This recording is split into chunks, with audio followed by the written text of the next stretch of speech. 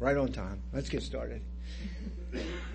If you will, let's start with our first hymn, 155, either titled The Heavenly Vision or Turn Your Eyes Upon Jesus.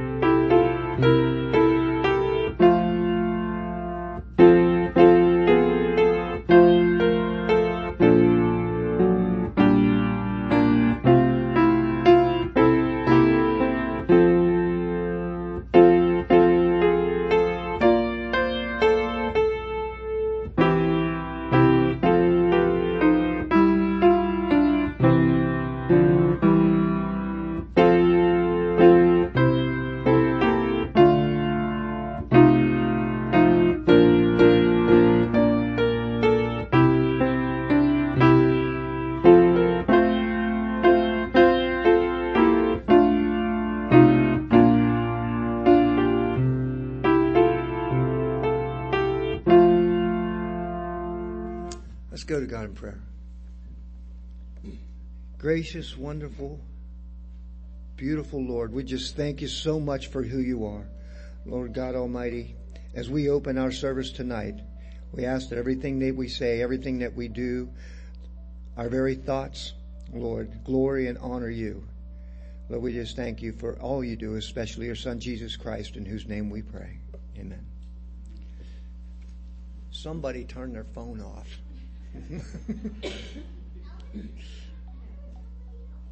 Who was that? That was all right. Looking at the opportunities of the week. Oh, by the way, the deadline for the Easter flower order form is March 31st. That's today. So if you want to order these flowers, you can turn it in to the office. Can they do that Monday, Pastor? Or is it? Yeah. We're giving you one day. So on April Fool's Day, you can do it as well. Also, as a reminder that the He's Alive concert is up at the Capitol Music Hall again, Friday, Saturday, and Sunday, April 12th, 13th, and 14th. And our things this evening, tonight at 6:30, we have our service that started 4 minutes ago. And then Monday, we do have the Women's Bible Study and Grief Share on Tuesday at 1 p.m. Chancel Choir practice up at 6:30. Wednesday, again, Bible study. And then the Youth Children's Program, same time. And then Thursday, obviously, volleyball. Does anybody have this? Do you really need me to read these to you? Okay, I just want to, everybody can read here? All right, and those that can't, somebody read it to them. I don't want to go through every one of these. I think you guys can read. All right. Is that it, Pastor? Wait, I guess I'm supposed to ask, is there any birthdays today or this week? Anybody? We got one? We got one back there? Whose? Linda's birthday? All right. All right. Well, we got to sing happy birthday then. You got to play your own birthday song. Of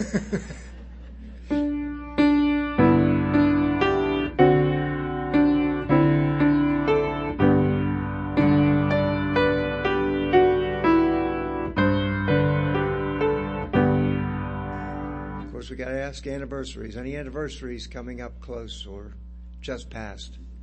Anybody's? All right. I guess this wasn't a good month for birthdays or anniversaries. All right. Is that it?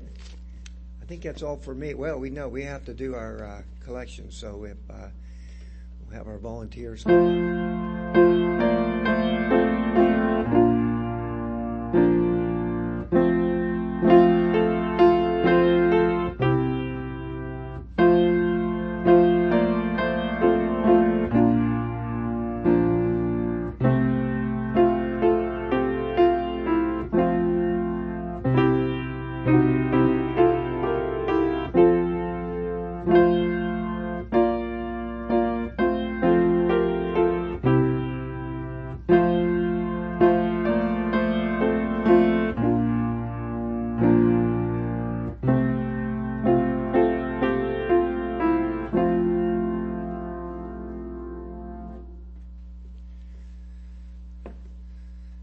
Heavenly Father, we again come before your throne of grace. And Lord, we bring these petitions, these gifts, Lord, and we ask you to bless them. Lord, we just thank you for all that you do. And we bring this small portion back to you. We ask you to bless it to your kingdom. Pray this in Jesus' name. Amen.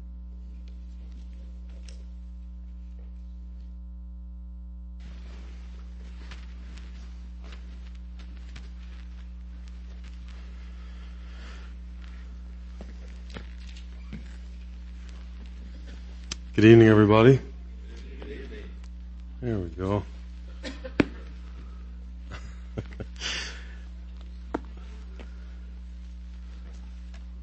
What's going? We got mumbling and talking going on out there. What's going on? It was just a little delay. Well, I just don't need to. Well, rarely is the Bible very flattering when it comes to its assessment of humanity. Hosea 6 and 7 aren't going to flatter anybody tonight. God describes Israel through his prophet Hosea as a morning cloud in 6:4, a heated oven in 7:4, a half-baked cake in 7:8, a confused old man in 7:9, a silly dove without sense in 7:11, a nation of self-absorbed prayers in 7:14, and a treacherous bow in 7:16. But the startling or troubling thing for us is that Israel functions here as a picture of all humanity. In 6:7, God says that like Adam, they transgressed the covenant. There they dealt faithlessly with me. So Israel is behaving like Adam, the father of the whole human race. A pattern is being repeated. In other words, while it might be easier to look at Israel from the outside and evaluate what they were doing, they were simply being human beings.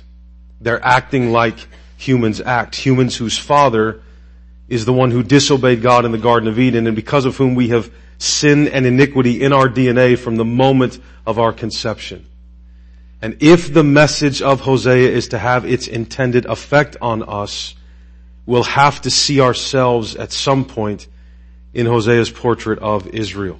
God described the desperate condition of Israel in her sin as ultimately the result of her humanity. But there is hope for human beings because God desires mercy and not sacrifice. So let's pray together. Father, I ask that you would be with us tonight, Lord, that you would watch over my mind and my mouth, Lord, that I might speak clearly from your word. Please, Father, guide me, guide every sentence, every step. Lord, I pray that you would enable everyone to listen, to hear what you are saying to us. Father, what I have to say is irrelevant. It is what you are saying in your word that matters most for your people. And so, God, I ask for your help tonight for me and for everyone here, and I ask this in the name of our Lord Jesus Christ. Amen. Let me read chapter 6, verse 4. He says, "What shall I do with you, O Ephraim? What shall I do with you, O Judah? Your love is like a morning cloud, like the dew that goes early away. Remember in verses 1 through 3, God had pleaded with His people to return to the Lord, or Hosea, had pleaded with his people to return to the Lord, to repent. But it would appear from these verses that if there had been any response, it was very short-lived. God immediately compares their love to a morning cloud. It's like dew that goes early or goes away early. In other words, it doesn't last. Look at 5 and 6. Therefore I have hewn them by the prophets. I have slain them by the words of my mouth, and my judgment goes forth as the light. For I desire steadfast love and not sacrifice, the knowledge of God rather than burnt offerings. Look at how God reveals His pain over them in verse 4. That's what those questions portray. What am I supposed to do with you? What am I going to do with you? He's asking to them. He longs to embrace them, but they refuse to return with any sincerity. While God's covenant love is steadfast, their love is fleeting. If you remember, 26 times in Psalm 136 we're told that the steadfast love of God remains forever. Israel's love, the love of God's people for Him, disappears as quickly as it shows up. That's one of the accusations from back in 4:1. There was no steadfast love from them. In verse 5, the word of God He has spoken to Israel from Moses until now through all the prophets would hew and slay God's people. God's word has always been a sword. We like to say of that text, remember Hebrews 4, that the word of God is living and active, sharper than any two-edged sword, dividing of joints and marrow and able to discern both the thoughts and intentions of the heart. We like to say that verse that the word of God does surgery. You don't do surgery with swords. You lay things wide open with a sword. You use a scalpel for surgery. The word of God is a sword. It cuts us wide open. That's what it has always been doing. The word of God reveals the human heart. It lays it open. Verse 6 might imply that the people responded in some way to Hosea's plea in verses 1 through 3, but it was superficial at best. And again, this is stressed all throughout Hosea, much like it is in the opening half of Isaiah, that performing religious duties and even being careful to do them really well and really sincerely can be done without any true love for God whatsoever. Traditions can be carried out with consistency and earnestness, often to deliberately hide the fact that there's no real love for God. And when that's the case, God rejects whatever the ritual is. God is not after Israel's work. He isn't after their sacrifices. He wants their love. Again, this is a marriage. What spouse wants one who performs all the duties of a marriage for them, but has no love for them? When there is no love for God, rituals become a burden to Him. Traditions become a burden in God's nostrils when there's no love for God that is driving them. God is not a deity like humans tend to create who can simply be pacified through rituals and offerings. The indictment against Israel is so stunning because it's based not on they've done something wrong in their religion. They don't love Him. Well, why does God care whether or not His people love Him? Because God is a God of grace, not a God of works. Israel was more than willing and able to perform rituals. Humans are always willing to do something that can check a box that doesn't require their heart or their whole self getting into it. It normally takes a lot to get us to give our heart to something, our whole selves to something. God wanted that in Israel, but look at verse 7 of chapter 6, and I'm going to read down through verse 7 of chapter 7 here. Like Adam, they transgressed the covenant. Notice that's a statement about their love, ultimately, because but contracts it or links it with verse 6. But like Adam, they transgressed the covenant. There they dealt faithlessly with me. Gilead is a city of evildoers, tracked with blood as robbers lie in wait for a man. So the priests band together. They murder on the way to Shechem. They commit villainy. In the house of Israel I have seen a horrible thing. Ephraim's whoredom is there. Israel is defiled. For you also, O Judah, a harvest is appointed when I restore the fortunes of my people. When I would heal Israel, the iniquity of Ephraim is revealed and the evil deeds of Samaria, for they deal falsely. The thief breaks in and the bandits raid outside, but they do not consider that I remember all their evil. Now their deeds surround them. They are before my face. By their evil, they make the king glad, and the princes by their treachery. They are all adulterers. They are like a heated oven whose baker ceases to stir the fire from the kneading of the dough until it is leavened. On the day of our king, the princes became sick with the heat of wine. He stretched out his hand with mockers, for with hearts like an oven they approach their intrigue. All night their anger smolders. In the morning it blazes like a flaming fire. All of them are hot as an oven, and they devour their rulers. All their kings have fallen, and none of them calls upon me. These verses tell the tale of an assassination plot that was hatched by some drunk princes who grew more and more angry overnight, and in the morning they struck. The thing is, Israel was plagued by these kinds of wicked actions for years. Right, this is a culmination. In Hosea's time, King Zechariah was assassinated by Shallum in 2 Kings 15:10. Within a month of that, Shallum himself was assassinated by Menahem, who became king. That's 2 Kings 15:13 through 15. Menahem reigned for 10 miserable years, was succeeded by his son Pekahiah, who was then assassinated by Pekah. That's 2 Kings 15 still, verses 17 through 26. Then Pekah was assassinated by Hoshea, not Hosea, Hoshea. That's 2 Kings 15, 27 through 31. Hosea might be referring to any of these murders. 6:8 may imply that he's thinking specifically of Pekahiah's assassination by Pekah, because 50 men from Gilead, again that's 6:8, accompanied Pekah to assassinate Pekahiah, right? That's why they're linked with bloodshed. But when he uses the plural, princes, rulers, kings, he's describing this pattern of assassination within the Israelite monarchy, and the end result is verse 7. All their kings have fallen, none of them calls upon me. And again, that seems ridiculous, right? That pattern seems ridiculous. It might be tempting to recoil at all this as we go through it, but we're meant to be reading all of these things in light of 6:7 and Adam. Right? This is not just a problem with Israel's descendants, it's a problem with Adam's descendants. It's a problem with all humanity. Where faithfulness to God is rejected, love and kindness for one another will fall. That's ultimately the reason for all violent crime. There is no love for God, which means there can't be any love for neighbor. In verses 10 and 11, these are horrible things to God. Golden calves were built at Dan and Bethel, and Israel isn't alone. Right? Judah is once again implicated here. A harvest of judgment, I think, is coming for them also. And all of it constitutes what at the end of chapter 6? Whoredom. Right? That word remains. That's what God continues to call their sin. When the desires of the flesh are pursued at the expense of love for God, it's spiritual adultery. It's whoredom every time.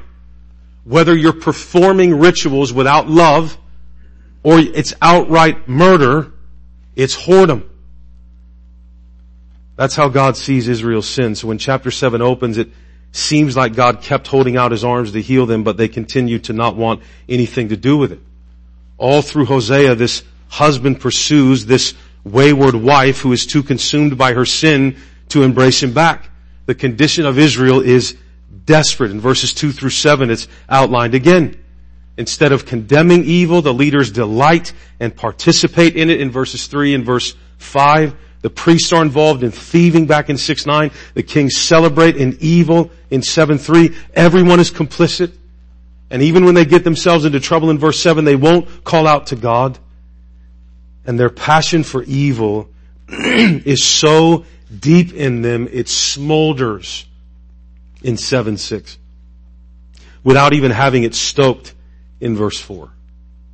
They're consumed by their own sin. The fire of sin burns stronger in us the more we give into temptation. Israel is overcome. They are literally on fire in their sin, and they struck the match.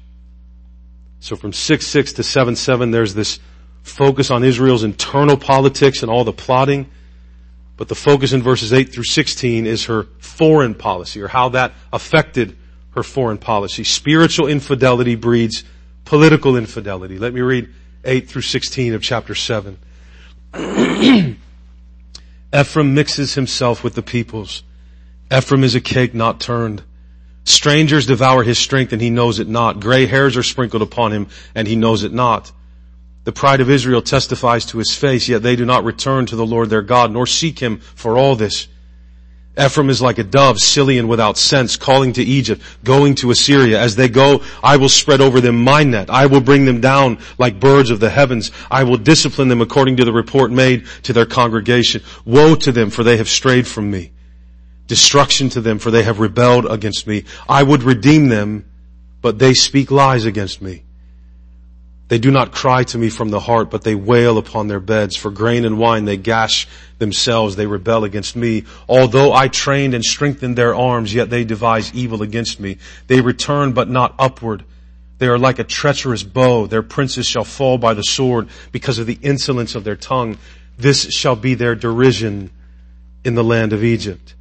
So, despite God's perfectly proven track record of caring for Israel, verse 15, Ephraim, which is again another name for Israel, mixes with the nations in verse 8. They turn to Egypt, then Assyria for help in verse 11, while God longs to redeem them in verse 13. Since God has pressed the marriage motif throughout this book, picture that in physical terms if you can for the picture. All while the husband goes after the adulterous wife to bring her back to the place where she will be perfectly loved and cared for, she keeps trying to find that in lesser lovers, is what the accusation is. So God compares Ephraim, Israel, to a half-baked cake in verse 8, a cake not turned. Right? Shall be burnt on one side and entirely uncooked on another. By its association with God, Israel's not a pagan nation, but neither is it a holy nation. Right? So because Israel mixes herself with the people, it's unfit for displaying God's character among the nations. She isn't distinct enough to display God's character. And God compares her then to a deluded old man in verses 9 and 10. The imagery is very clear here. Imagine an obviously old man who acts like a teenager. It's annoying. I was just talking to my wife about this today. We've been going to the gym in the morning, and for some reason, between 7:30 and 8 a.m. is the time for old men who talk entirely too loud about stupid things to gather in the gym and talk to each other out loud all the time like they're kids. It's so annoying. It's so annoying. Have you ever see those videos of really old people dancing? Like that makes me so mad. You reach an age where you shouldn't dance anymore. It's embarrassing. Like stop it. And stop videoing it and putting it on the internet. Stop it. Stop. My grandma likes to dance. Grandma, don't dance. If you're listening to this, I love you, but don't dance. Right? And don't film it. It's so weird, right? By the law of the Medes and the Persians, I am not dancing when I am old. Alright? Just remember that. Tim Chester says there's something worse than an unfashionable middle-aged man, and that's a middle-aged man trying to be fashionable. That's God's implication here. Israel is embarrassing itself trying to look like something it isn't. It's trying to look young when it's old, is the image God is painting here. David and Solomon aren't the kings anymore. Israel has no muscles to flex anymore. They might be materially prosperous during Hosea's time, but other nations were who didn't know God at all. It's nothing for them to be bragging about, and that was about to end anyway. Right? She won't return to the Lord. God says she's like a senseless bird in verses 11 through 13, like a silly dove, just flitting around everywhere, never settling, never committing. Right? They try to align themselves with Egypt. They try to buy off Assyria, never addressing the actual problem. They never address spiritual adultery. So it doesn't matter where they flitter or where they fly, God will catch them in His net. And God would redeem them in verse 13. He loves them. He's pursuing them to save them, but they speak lies against Him. What do restless souls do? They lie like restless birds flutter about. They're like those who pray with self-absorbed hearts in verse 14, preoccupied with themselves. They don't cry to God from the heart of what their need is. And notice, they haven't stopped praying.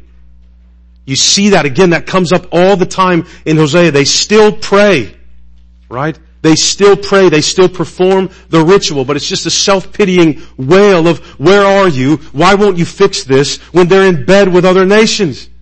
They don't cry for God. They cry for the wine God could give them. That's always been an issue when Jesus comes to say, I've not come to give bread, but to be bread. That's because that was always an issue. And no, please notice that their prayer lives are frequent and their prayer lives are fervent, and it means nothing to God. Right? Nothing. Sometimes prayers are frequent and fervent because there's no peace, there's no hope, there's no faith.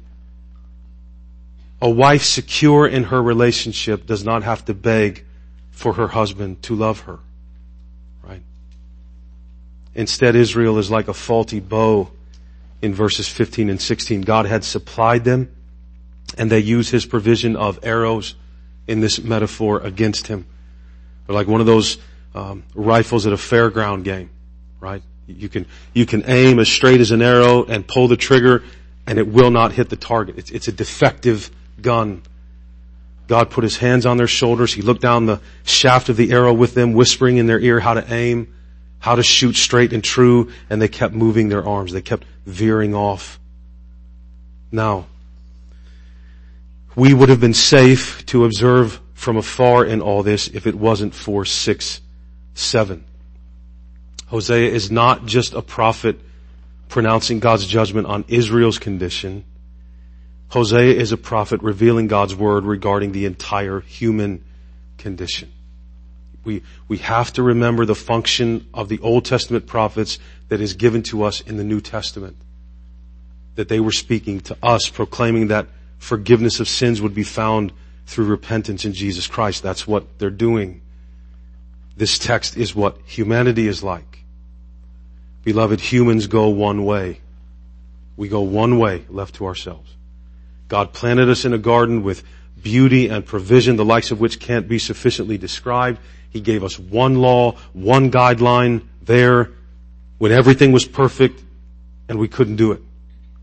And the effects of it have compounded to take us so far from that garden, we don't even know where it is anymore.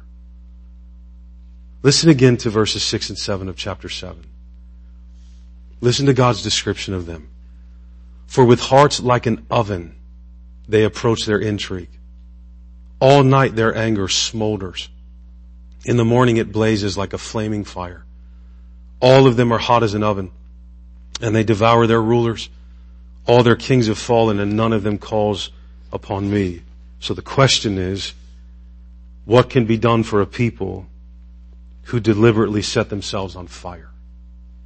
Right? What can be done for a people who deliberately set themselves on fire? Think back to chapter 6, verse 6. For I desire steadfast love and not sacrifice, the knowledge of God rather than burnt offerings. Beloved, the sacrifices of sinners are irrelevant to God. Right? They're irrelevant. God does not want burnt offerings from people who are on fire. Wouldn't that be silly? Wouldn't it be a letdown if God was so small as to be satisfied with the works of our hands when we're guilty? Right? Have you ever thought about why God desires steadfast love and not sacrifice, the knowledge of Him in our hearts, rather than our continual sacrifices? The first reason is because He is God. This is God. Is His holiness so insignificant that the blood of a dead goat could atone for our mockery of that holiness? Right? Like that's enough? That does it? Just kill an animal? If God was merely some tribal deity whose wrath was assuaged by the blood of goats or virgins or whatever under the moonlight, the sacrifice of Jesus then is a tragic, unnecessary overreaction to our sinfulness. The only blood that could atone for our sins against God was God's blood. Now think about what that means. About how God takes sin. Every single sacrifice prior to the sacrifice of Jesus accomplished nothing except to act as a sign pointing to the one and only sacrifice that would mean anything. All God was doing in the sacrificial system was proclaiming that the cost of our redemption was blood. Right? The blood could run knee high. Hearts were not going to change. So a second reason God desires steadfast love and not sacrifice is because God is a God of grace. The performance of sacrifices was not a substitute for love. Right? It was showing that the love isn't there. The performance of sacrifices was not a replacement for a relationship. It wasn't before and it isn't now. Right? Do not think by even your sincere effort to do good things that is how God loves and accepts you. That your sacrifices now somehow are good to Him. God isn't interested in our sacrifices. Right? He isn't interested in ours. That's why we offer up ourselves as what? Living sacrifices. Now, do you hear the irony in that from Romans 12, 1 and 2? We have stripped that verse of its grace so that we could have some skin in the game. You're supposed to be a living sacrifice, holy and acceptable to God. Right. How? By not dying. Living sacrifice. You don't die. You don't die to atone for your sins. That's not what you and I do. God doesn't require us to die for our sins. That's been done.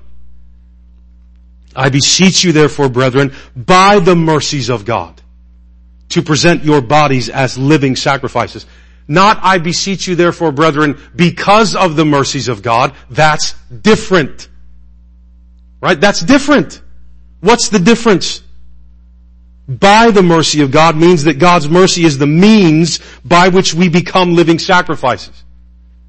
Because of the mercy of God leaves it all in the past and puts the onus on you and I to do something because of it. No. No. Presenting our bodies as living sacrifices is a spiritual act of worship. It isn't quantifiable. God isn't interested in that. Never has been. Most of us evaluate the sincerity of our relationship with God by how serious we are about making all these sacrifices. Sacrifices? You get God. What are we sacrificing? That's like saying, look, don't have this, what's a horrible hamburger? I don't know, everybody familiar with White Castle? Familiar enough? Okay, imagine me saying to you, listen, I want you to forego that White Castle tonight. And I want you to have a perfectly cooked prime rib. I want you to sacrifice that White Castle for that prime rib. You would think I was a Looney Tune. Right? I'm not sacrificing. Are you kidding me? Yes, I'll give up the White Castle. Give me the prime rib. Yeah. Like what can you sacrifice if what you get by losing is God?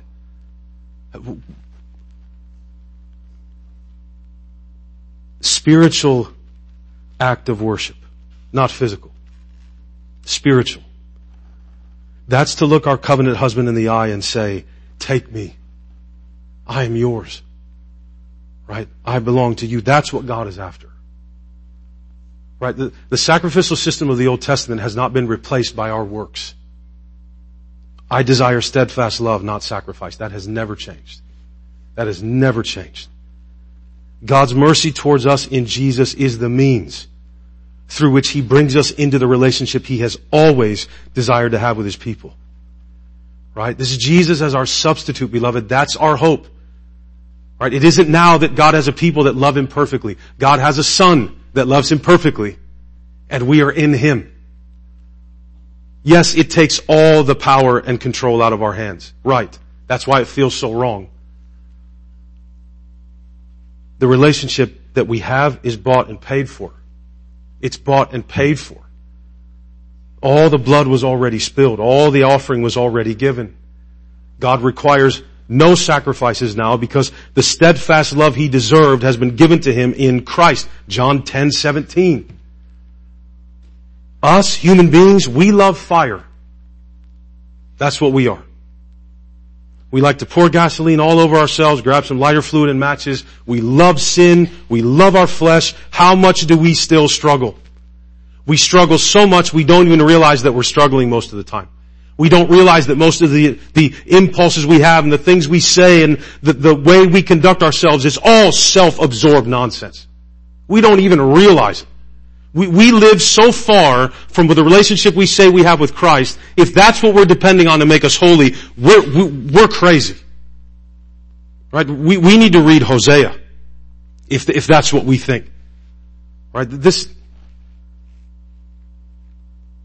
God has His hand on us through His Word, enabling us all the time to look right down the scope, and we just cannot hold steady. We just can't hold steady. We smolder in our sin.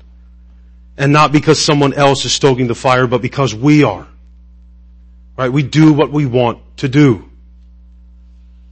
Yes, let me burn in it. Let me walk right into this thing I know is killing me and making my life miserable. Give me more of it. Let me drink it down. We are a race of sinister pyromaniacs. And before you think, isn't that a little much, at least I didn't call you a whore. Right? Like God does. Yeah, it's offensive. Yeah. But God gets to give the labels. We need to own them, or we'll never run to Him for rescue. Beloved, there is hope for pyromaniacs, for people who love fire. There is hope for whores. That's what the Bible is telling us. There isn't a sentence in it that isn't relevant to you and me. Right? I'm not saying we're always as bad as we can be. I understand that. We're not. But I guarantee you we are worse than we think we are. Right? And that's the place grace has to go.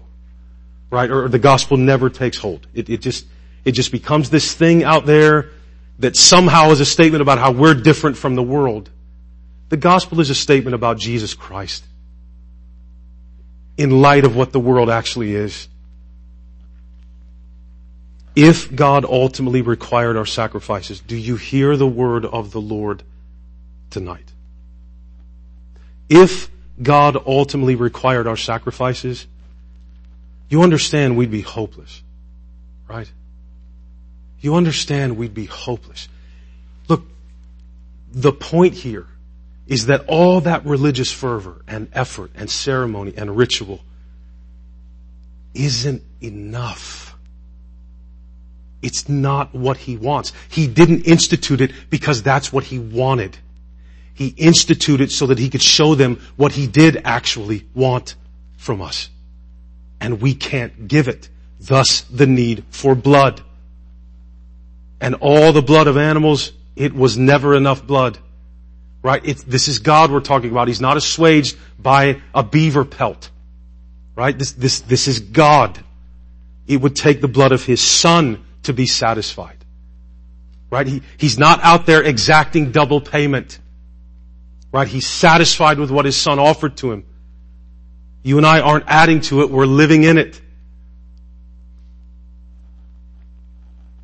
Our hope rests in the fact that He longs to be in a relationship with us, based on His grace and not based on our offerings. I mean, think about this. How tenuous and awkward would a marriage be where the only thing really holding it together was a wife's ongoing ability to give her husband the right presents? All right, can you imagine if our relationship or our standing with God was based for a moment on our works? God wanted us to know that His love and mercy are the basis of why we are united to Him. He didn't want us thinking it was based on what we contribute. That's why He abolished that system once the perfect sacrifice had finally been offered, because the point was made. The point was made.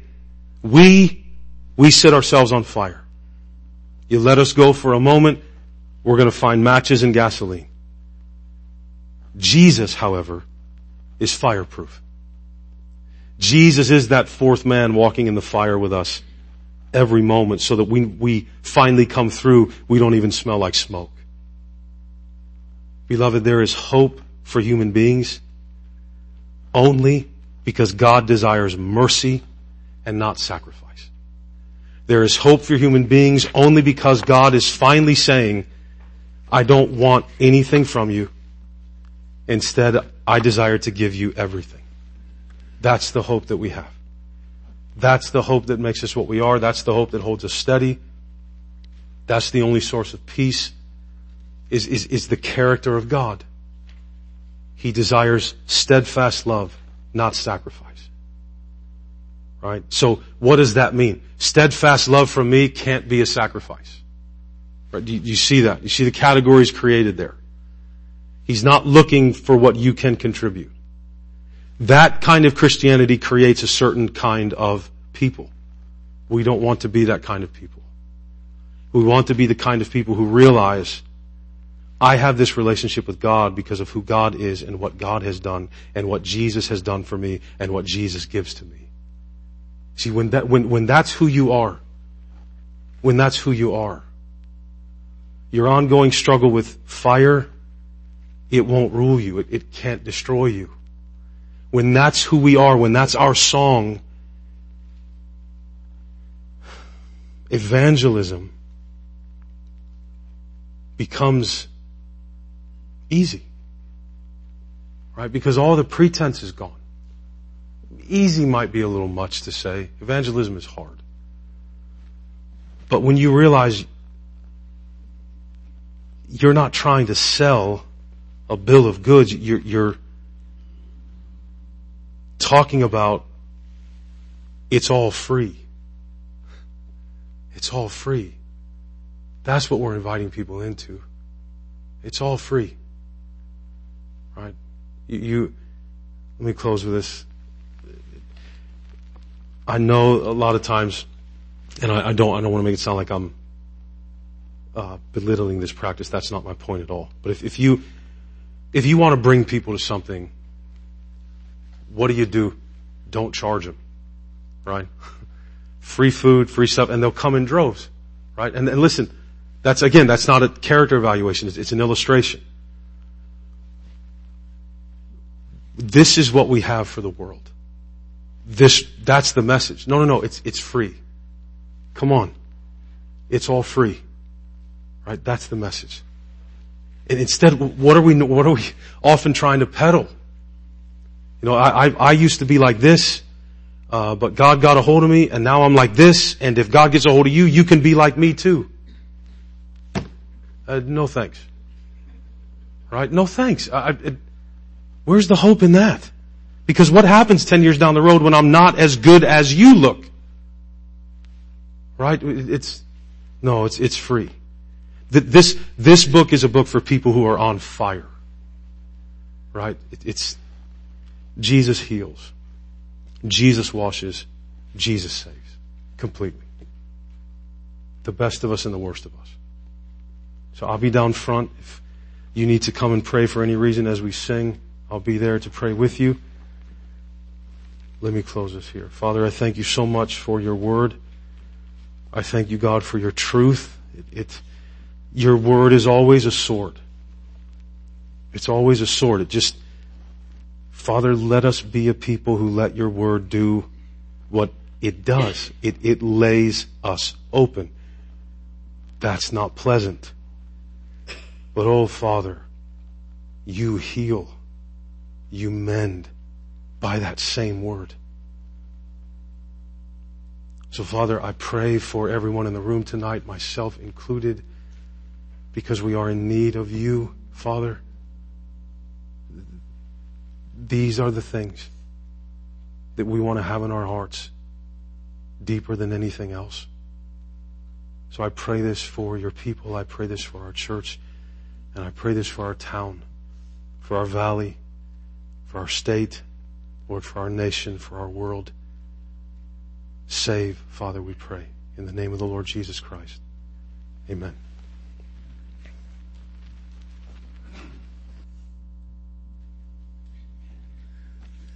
Our closing hymn is 342, Take Time to Be Holy, just the first stanza.